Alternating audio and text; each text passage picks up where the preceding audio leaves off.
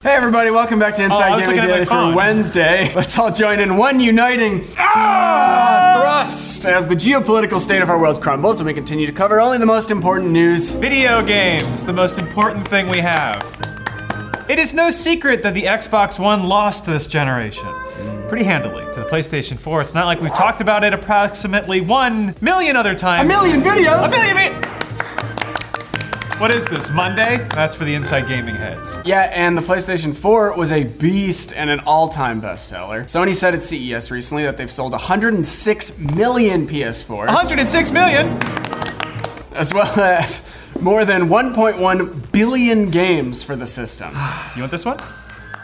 Meanwhile, Microsoft hasn't really released sales numbers for Xbox One in a while, but it's estimated that it probably sold about, you ready for it? Half that. Ooh. Microsoft's like that guy who seems hot because he's strong and silent and mysterious, but he's actually just kind of dumb. Don't worry, Jason Momoa, we've all been there. Oh, I thought you were talking about me. But these records are about to be wiped clean this holiday season when the next generation kicks off and both companies release their new consoles, the PlayStation 5 and the Xbox Series X. Yeah, it's another next-gen console story. Sorry about that, but don't worry, once Cyberpunk comes out, you'll never hear about anything else ever again. Zach, what's going on this generation? See, this time, Microsoft's finally got an ace up their sleeve. You may know it as the Xbox Game Pass. Ever heard of it? So Xbox Game Pass, for the uninitiated or the dumb, is a subscription service that gives you access to more than 350 games, and it's been one of the best reasons to own an Xbox One up until now. Yeah, over the last year or so, Microsoft has beefed up Game Pass, putting new releases like Crackdown 3, Outer Worlds, and Gears 5 on the service immediately when they come out, which is a great value for subscribers, especially, this is a great mitzvah, thank you, Phil, especially considering what else is on the subscription service market right now. Big thing for them, it is also on PC, which means that it's platform agnostic. You like that corporate term? We're all CEOs now. Sony doesn't have anything like Game Pass to offer on the PlayStation 5, which means that maybe Game Pass could turn the tide this next generation. Zach? Wait, What? isn't PlayStation Now? Yeah, PlayStation Now is kind of their equivalent, but it's not really equivalent in quality. Oh, okay. Try to play Lost Planet 2 through PlayStation Now. Don't recommend it. People have talked about a Netflix for games for a while now. Some people even thought that Google Stadia would offer that kind of service. Can't imagine why. But Game Pass has really delivered on that idea thanks to the gamer's hero, Xbox boss Phil Spencer. We salute thee. Yep. From one first responder to another, Phil. Lowercase f and r. Well, the Washington Post ran an article recently talking about WAPO. Yeah, ran an article recently talking about how good GAPO has gotten, saying that it's got an impressive selection of games. It does. Not gonna lie. That's the show. They talked to Ben Decker, Microsoft. Cool name. Yeah, it's a cool name. Ben Decker. They brought him out of retirement. We need you for one last A loose service. cannon cop on the edge who doesn't play by the rules. He said, "Guns? I don't need any guns." And he pulled a knife out of his. He throws a Halo disc. They talked to Ben Decker, Microsoft's head of gaming services, who said that people end up playing 40% more games after they get Game Pass. And some smaller indie games see their user base go up by as much as 30 times. Yeah, it is definitely good for indie games. There's a lot of games on there that I'm like, I don't know if I need to buy this. And then I see it for free and it's like, oh, this is a great game. That is really good for Microsoft because it means more and more people are playing more games on their platform. Brian just asked if we're calling him today because he already forgot.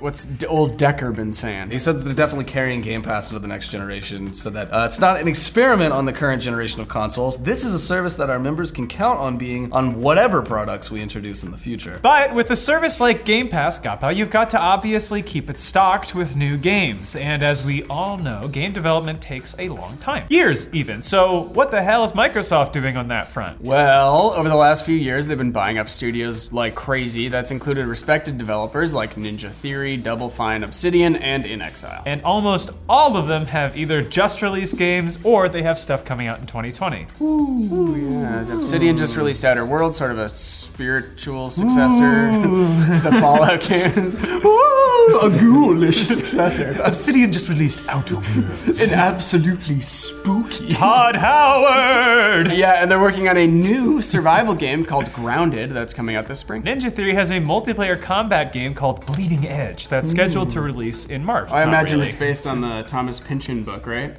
There's a lot of crossover between Pynchon novels and gamers. I kind of am above Pynchon intellectually. Okay, who are you at? Reading the Bible.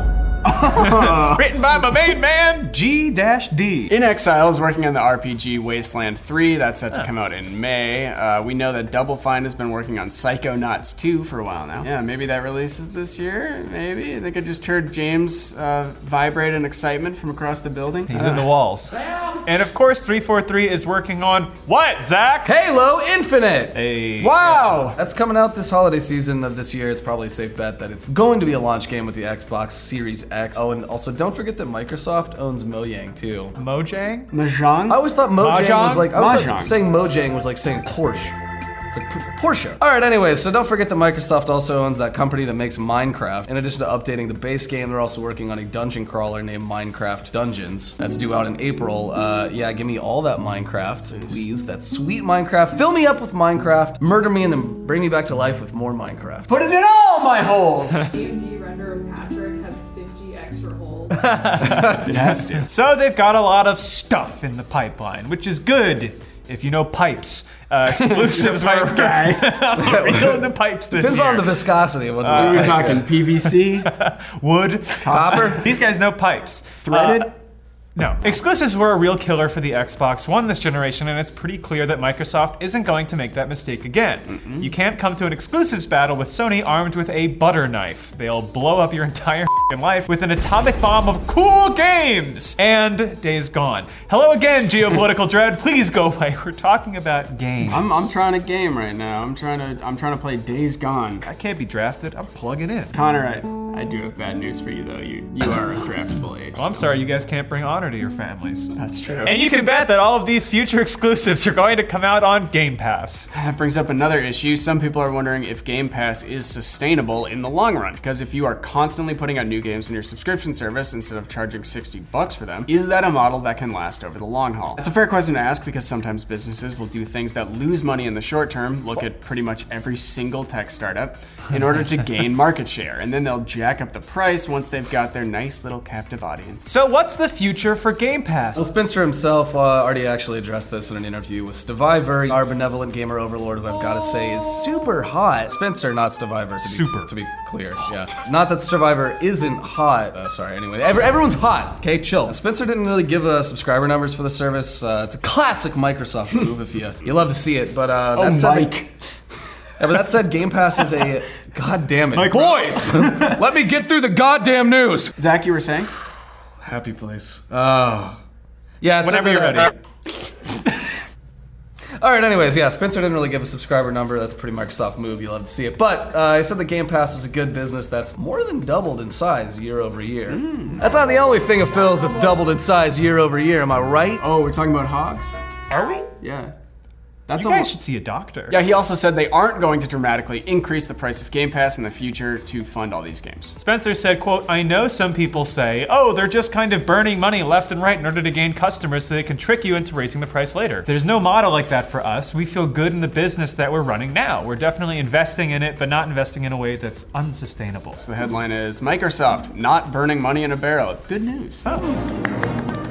So to hear Spencer tell it, Game Pass is a good business for them and it's viable in the long term. Again, they're not sharing numbers, which is especially funny on the tail of Sony rightfully bragging about their enormous success this generation with lots of millions and billions. Oh, we get it, Sony, you have a big ol' hogger. Stop embarrassing Microsoft. Whoa, Microsoft. Oh. That's good news for Xbox players who have been enjoying the service, and like we said, for Microsoft, this is something that can set them apart from Sony when the next generation starts later this year. At the end of the day, I mean, Xbox Series X and PS5 are both pretty similar consoles. You both plug them into your TV and play games on the couch. I mean, like, each of them need to make an argument to the consumer as to why their console is better. I mean, with the PS4, it's all about exclusives. Sony had The Last of Us, Spider-Man, Horizon Zero Dawn, God of War, Uncharted, Bloodborne, to name a few. It was a lineup that the Xbox One just honestly couldn't match. So this time around, Microsoft might make the argument that the Xbox Series X has a value that the PlayStation 5 just can't match. For $10 a month, you can access this huge library of games immediately. Sony's probably going to go for more exclusives once again. We've seen signs of that after they bought Insomniac Games, who is probably hard at work on Spider-Man 2 right now. Yeah, exclusives worked for Sony this generation, and they might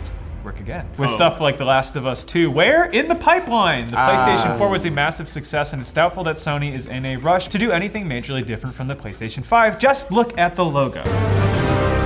They could just release sequels to this generation's games, exclusives, and they would probably have another hit on their hands. They could do that for 2 generations. Honestly, yes. With how long it's taken The Last of Us to come out? But while exclusives matter, Game Pass has shown that people will pay yet another monthly fee for a big library of games. People like value, especially gamers. You know, a gamer's always out there trying to save a buck, cutting coops. We are gamers, as we all identify as, first and foremost. It goes gamer, first responder, journalist. Joker.